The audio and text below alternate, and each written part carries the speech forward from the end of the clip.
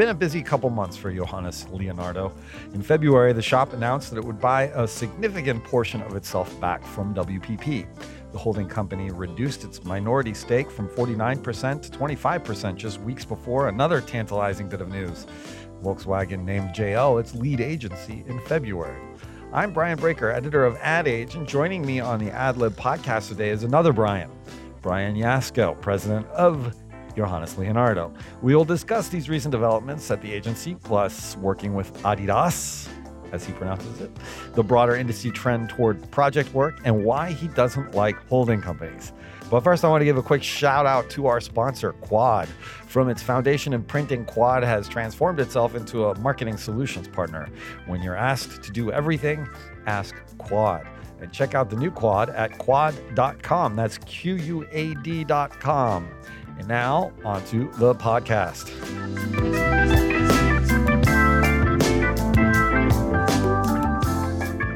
Bryan Yasko. Yes. Johannes Leonardo, president. Thanks for joining us today. From one Bryan to another. Bryan with the Y for the record. I know. It's, as I said before we started recording, you spell your name wrong. Yeah. Not your fault. Yes.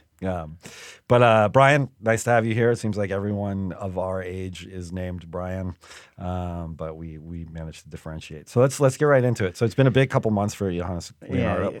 Yeah. It's earlier this year, you guys who had started as a minority-owned company by WPP, 49% stake in 2007. This year, WPP reduced its stake. Agency is still minority-owned, 25%. Can you talk about what that means operationally for you guys? Yeah, I can't talk to the specifics on the financial matter, but I can tell you why it was important for us. We've always been an independent agency. Back in 2007, Martin Sorrell started Jan and Leo on this journey to start their own agency. I don't know if it's true or not, but I have heard that it's one of the few agencies or the only agency that Martin ever decided to start by himself. So independence has always been a part of the agency story. But if we look towards the next 10 years, we're now 12 years old and we're thinking about the next chapter for the agency. Independence is incredibly important for us, how we differentiate ourselves in the marketplace, how we attract talent, how we're able to pivot and be nimble for our clients. And it was just important that financial structure reflected the nature of how we run our business on a day-to-day. So what is it's probably an obvious question, but what are the advantages of being more independent? You said nimble. Everyone talks about being quick. So I've been in big holding company shops. I've been in small independent shops. I've been in large independent shops. It's incredibly important. And it's actually when I was looking for my next move in my career that I went to an independent place. The big difference is we can make a decision within 15 seconds rather than 15 hours or 15 days. There'll be some debate, but we make a decision whether we're going to go for something or not. I think it's incredibly important just to be unfiltered. Clients come to us for our opinions and their advice, and we're not incentivized to recommend a certain solution or not recommend a certain solution. We're completely independent, and it's incredibly important. Just the type of people we attract, the solutions we provide for our client. It's how do I say this? It's unbiased and unfiltered, and I know most agencies will say that, but we focus on what we're really good at as an agency. Often we say no to opportunities that could be an easy revenue grab, but we decide it's not what we do, it's not what we want to be, and it's not our sweet spot. So So let's talk about your sweet spot. When you were founded, I learned this on Wikipedia this morning. Wikipedia. So it's obviously accurate. Your founding philosophy was inspired by the phrase, and I know you were not a founder, the consumer is the medium. What does that mean? Yeah. And does that still hold true to you guys? Well, no, it definitely holds true to us. This industry is fascinated with the latest trends, the latest fads, and what the new model is going to be. And advertising agencies are dead and they're alive back again. What the consumer, the medium, says is that new tech will come. The media marketplace is becoming more and more fractured. But if you focus on the consumer and the power they have and their power to propagate the brand's message, that's the most important audience. So more important than social, more important than traditional, more important than any audience you have. Focus on the consumer. Yeah, I hear consumers the medium, and I think data. That's one part of it, but no, it's kind of getting back to the basics. Yeah. Focus on the consumer. Focus on what they need. Focus on the voice that they have in today's media landscape and the power that they have. It's no longer media companies don't just hold the power anymore. The consumer's in control. Right. So let's talk about what that looks like. You guys were last month, VW tapped you as a creative lead agency. Yeah, incredibly exciting. That's big news for you guys. How are you gearing up for that? Where does it need to go as a brand? The work's going to be coming out this year, but the story of Volkswagen, one is just from an advertising standpoint. They are the brand that invented modern advertising in the United States. From DDB. Exactly. And we're the fifth, since the 50s, we're the fifth lead agency to touch the brand. So not many agencies have had this brand in their control and the opportunity to kind of guide it. But I mean, you've read the news. Electric, the future of mobility. They're not a huge player in the United States, and they obviously have ambitions to grow.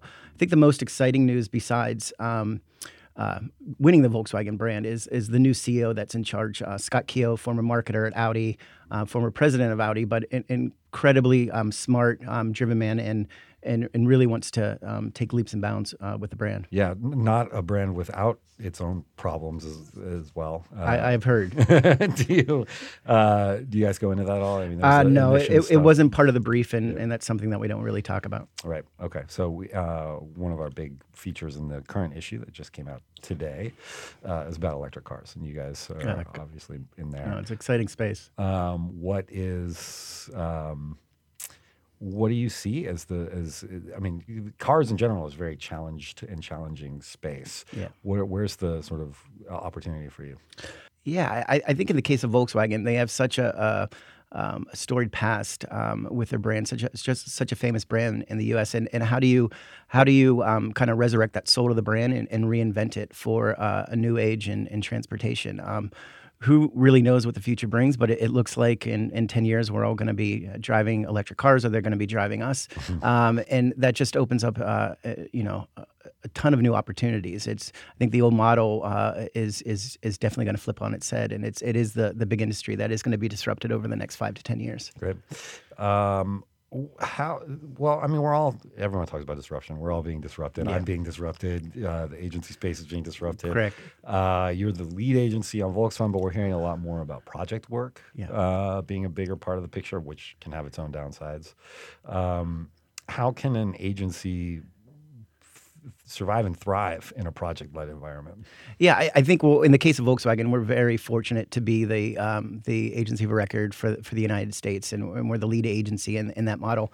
But project work is a reality, and I think you need to build capacity into your agency to be ready to take on those projects, because we get a lot of calls for project work. A lot of times we say no to them, but if they're super exciting, it's a chance for us to play in a new category or see a new canvas for us to play in. We always jump in. Can you give an example or two? Yeah, I would just say a lot of the tech brands that we work with, I think in the category isn't, they're not fans of traditional AOR models. But if you keep on delivering great project work, it's if you look 12 months in the rearview mirror, it feels like an annual relationship. It's just how they scope projects on the day-to-day is a little bit different. And then you guys do a lot of work with Adidas Originals. How's that relationship? Relationship's amazing. We're going on our 6th year with that brand. Incredibly close relationship, true partnership. And when we started with them, it was not as big in scale as it is now. But it's been a 6-year relationship. We're in development on the next round of work, and we're incredibly proud of the relationship we have with that company. Yeah. What are their? I'm wearing Oh no, I'm not wearing my Adidas. I'm wearing Pumas. I usually wear That's a bad word. Stan. That's a bad word. I'm gonna have to leave this booth right now. No, but you guys work with Stan Smith a lot. Yeah, no, Stan's amazing. He's spent a lot of time in the agency over the last year, and the great thing about Stan, he's a very talented athlete and spokesman. And I think most people don't know the storied history of Stan Smith, and most people don't even know that he's a actual person. It is the best-selling Adidas shoe of all time, and most people don't even know who Stan is. They of course know who Michael Jordan is. They always don't know that Stan Smith is an actual person still alive. You say Adidas. Adidas, Okay. Correct. It's like the GIF argument. Yes. You guys, I think it was someone. I don't know. It was you or someone at the shop suggested to me it'd be a really fun video to walk around Soho with Stan Smith and have him like approach people wearing Stan Smiths and say, "Hey, nice shoes." No, we've done that. We've played around with that, but most teenagers, those under 18, have no clue that Stan Smith is an actual person. Yeah. And they might own like 20 pairs of them, but they don't know anything about them. Yeah, they're good shoes. I remember. I think was it Elena Stase had a pair too. Yes. Yeah. Correct. Anyway, you guys opened your doors in 2007, which was probably the worst time to start an agency. You were at Droga at the time? No, you were Publicis. Publicis, correct. Yeah, I joined Droga a little bit later. Fortunately, I was not there in the beginning, but no, that was a tough time to start an agency. Literally, I think I was like 4 weeks before the financial collapse. Yeah. But I give a lot of credit to Jan Leo and Fernando Videri, who was there in the beginning, but incredibly resilient bunch. They made it through, and it's 12 years going on 13. Yeah. Any lessons learned from opening an agency just as the economy bottoms out? Geez, I hope that's not true. But no, we always say no, you did bottom out. Yeah, no, we did. But we're hearing some buzz. About Yeah, no, I hope we don't face that. But I would say that what we say often at the agency when we're sitting around the table, the management team, is let's bet on ourselves and let's bet on the four walls surrounding us. We kind of control our own destiny, and we make the decisions whether how fast we're going to grow or how fast we decide we're not going to grow. Mm-hmm. So I guess independence it's really important that we get to control our own destiny. People always ask what I'm looking for in this industry, and it's predictability, which I don't know if I'll ever achieve that, but longevity. I love this industry. I love working in advertising. I love solving clients' problems. And I really would love to be doing this until I decide not to work anymore. Yeah. I do think the saying in advertising is that you're dead at 50. Like, why does that have to be true? Like, I'm going to be dead in 3 or 4 years. So hopefully that's not true. So longevity in this industry, I think that's what everybody at JL strives for. Great work and being able to kind of come into the office every day and solve new problems. Yeah. What? So you were we sort of flicked at this before we went around it. You were at Droga before this. You were at Publicis before that. Correct. Where did you get your start? Yeah. I got my start. So as a psychology major, I had no clue what I was going to do. And one of my friends, best friends from childhood, was in advertising. While I was trying to get into a graduate program, just convinced me to kind of moved to New York City, and because he was leaving his apartment, I thought I'd be here for 3 months, and like 25 years later, I'm still here. But at first, I dabbled. I thought I was going to be a creative because that's where all my friends and my brother were kind of pushing me to be, looking at Portfolio Center. And then I kind of started investigating strategy because everybody said, "Oh, that's where all the smart people are. You got to be a strategist." And then, when I really just took some time to think about it, and it's really I set my sights on kind of account management. I thought that's where you could have the most fun, where I felt like I could make the biggest impact. And at the time, people didn't say that was a creative field to go into, but I feel it was the most the biggest impact you could have on a client's business and on the work. Do you have an early example of that? Of that, yeah, I would just say that the most in my career, I think the best agencies that I've worked at, or the best work that I've ever produced, it's been the most account driven and strategy driven, account or agency. Mm-hmm. That's not to say that it's we're just saying yes to the client or the strategists are kind of running everything. We're really just leading the client to great work, and how can we lead the client to producing the best and most effective creative out there. So you were how long were you at Publicis? Oh, that was also through the financial crisis. Yeah. I was there a little bit under 4 years. Right. And do you follow what's going on with the tour? I only what you guys write, but ever since I kind of don't look back since and when I leave a place. So. Right. Which answers my Droga question, which is any thoughts on no, I've never really looked back since I left, but I still have I was a part of that agency for 5.5 years, so I always will, and I am rooting them on to do great things. Okay, so I understand that you can't really get into too much detail about the operational elements of the buyback and all that, but it does reflect some sort of broader ambivalence about holding companies in general. Is that fair to say? Yeah, no, I think that's fair to say. I mean, I'm a firm believer that advertising is not an industry that you could measure on a quarterly basis. I wish it was, but it's not. And sometimes you need to make decisions that aren't best for the short term, but are going to pay out in the long term. And when I was looking for my next step after Droga, independence was an incredibly important criteria for my next move.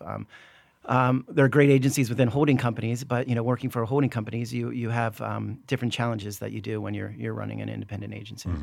So with clients buy into that the idea that this is going to take time and it's not. I mean, clients come to us for our independent thinking. They want to be assured first and foremost that we're solving the problem that they have within the agency, and we're not trying to put on new capabilities or new solutions that don't answer their brief, don't answer the problem that they're trying to solve. Gotcha.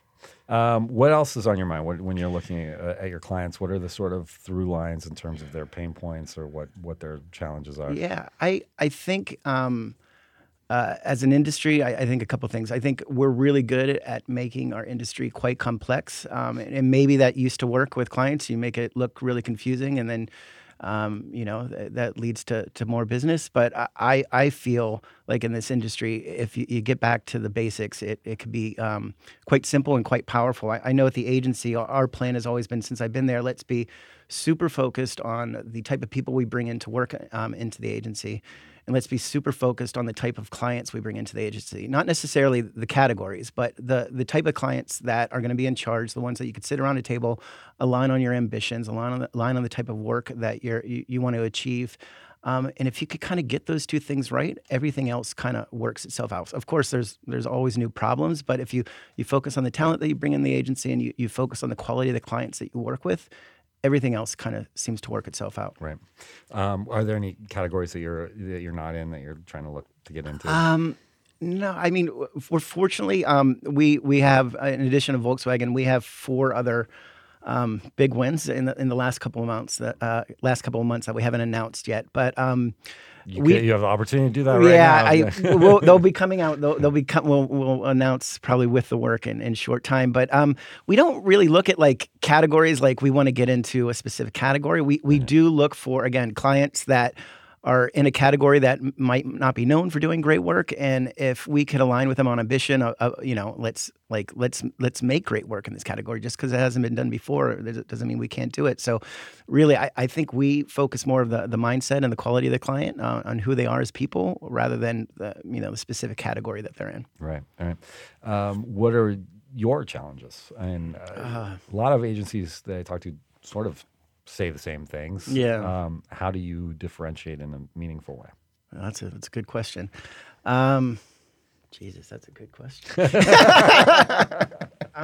I think in the last couple of years, I think at JL we've really focused on what we really excel at, and what's the most value that we can provide clients. I think we're probably one of the, if not the most, one of the most strategic shops out there. And that's not just in the strategic process, that's through creative development and even into delivery. And we're believers in the power of a big idea. And we're true believers that a big idea can drive the bottom line, can build shareholder value and can do amazing things. And we want to be on I'd say the high value spectrum. We don't want to be kind of stuck in the middle. I had a really good conversation with a major marketer in Cannes, and she was talking to me about our agency partners, and she's just like, what she sees going on in the landscape is, you don't want to be stuck in the middle. Right. So that, ever since then, that's really just kind of illuminated to me. It's like, how keep providing the most value to your client, and every client's different.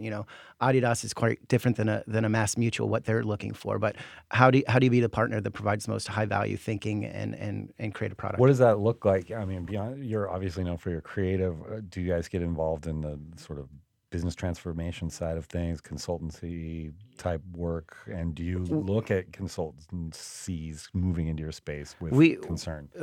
Consultancies, I mean, bluntly, I don't think they can compete yet creatively. And we do all those things that you just mentioned. We just don't call them into separate discipline. JL's an incredibly flat structure, and we one P&L. It's always been one P&L. It will always be one P&L. We don't plan to build out all these extra capabilities that have consultancy or brand transformation kind of tied to it. It's kind of what we do as an agency, and we kind of lump that into just JL's identity. Can you give an example of how that play? I can't.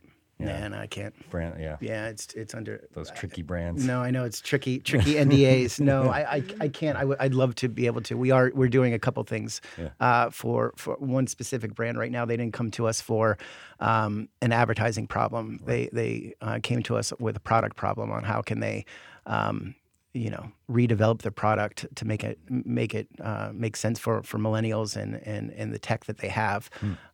They didn't come to us for an ad or for communications or any paid media or anything like that. It's more of how do we help them develop a product. Great.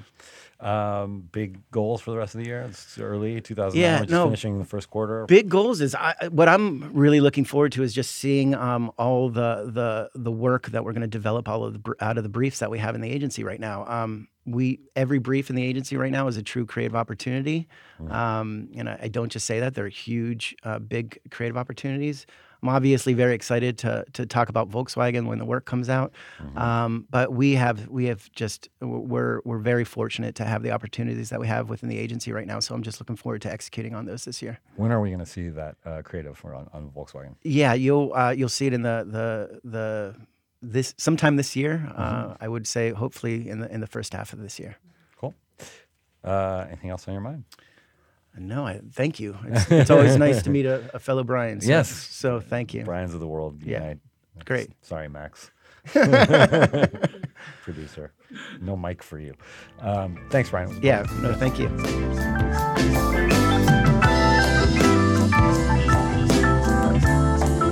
I want to thank Bryan Yasko for joining me today. Bryan is the president of Johannes Leonardo. I'm Brian Breaker, editor of Ad Age, and you've been listening to Ad Lib, produced by Max Sternlicht. Be sure to check us out at adage.com. You can subscribe to us at iTunes and wherever you get your podcasts. I want to thank our sponsor, Quad. Quad's experience helping clients execute complex marketing programs drove its transformation from a printer to a strategic and creatively driven powerhouse. You can learn more about the new Quad at quad.com. That's QUAD.com. And once you do that, come back next week for more Ad Lib. Be sure to tell a friend.